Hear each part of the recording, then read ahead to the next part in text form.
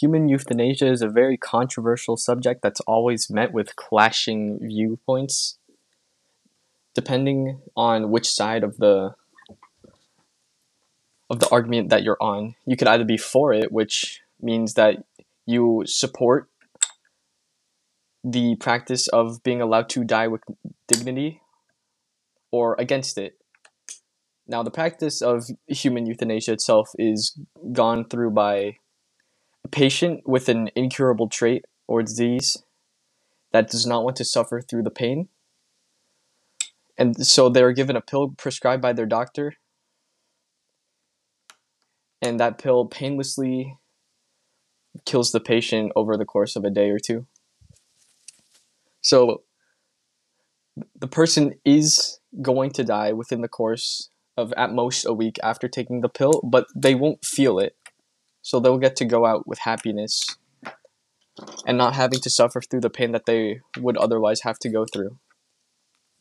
Human euthanasia should be practiced in every single state and also every location where it can be, because the people who are suffering should have a choice to not have to endure the suffering. Now, of course, the people around them may also suffer. Like, in example, the story of Mice and Men, one of the characters, George, euthanizes his best friend Lenny, and he does suffer because of it. He feels tremendous loss and guilt and pain because he himself had to kill him. He had to put him out of Lenny's misery.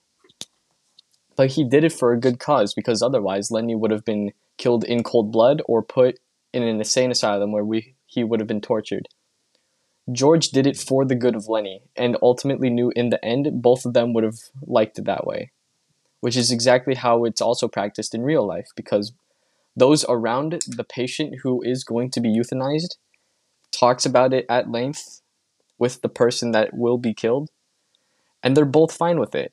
And the doctor won't just let anyone decide to take the pill. No, they have to go through this process. They must confirm time and time again that they are allowed to take it.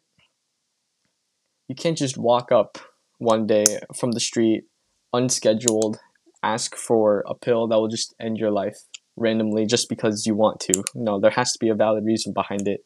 It's so that you will avoid extensive pain from something that can't be solved or cured. So it just means it's a better way for someone to live the final days of their life.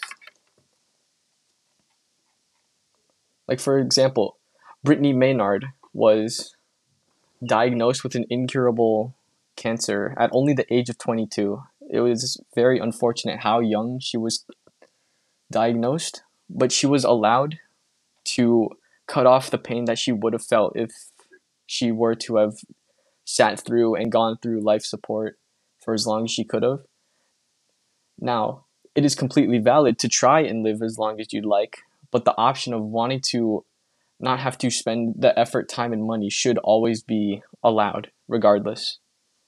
Because some people wish to not let those around them see them suffer through pain in the life support, and only make it quick and end it soon.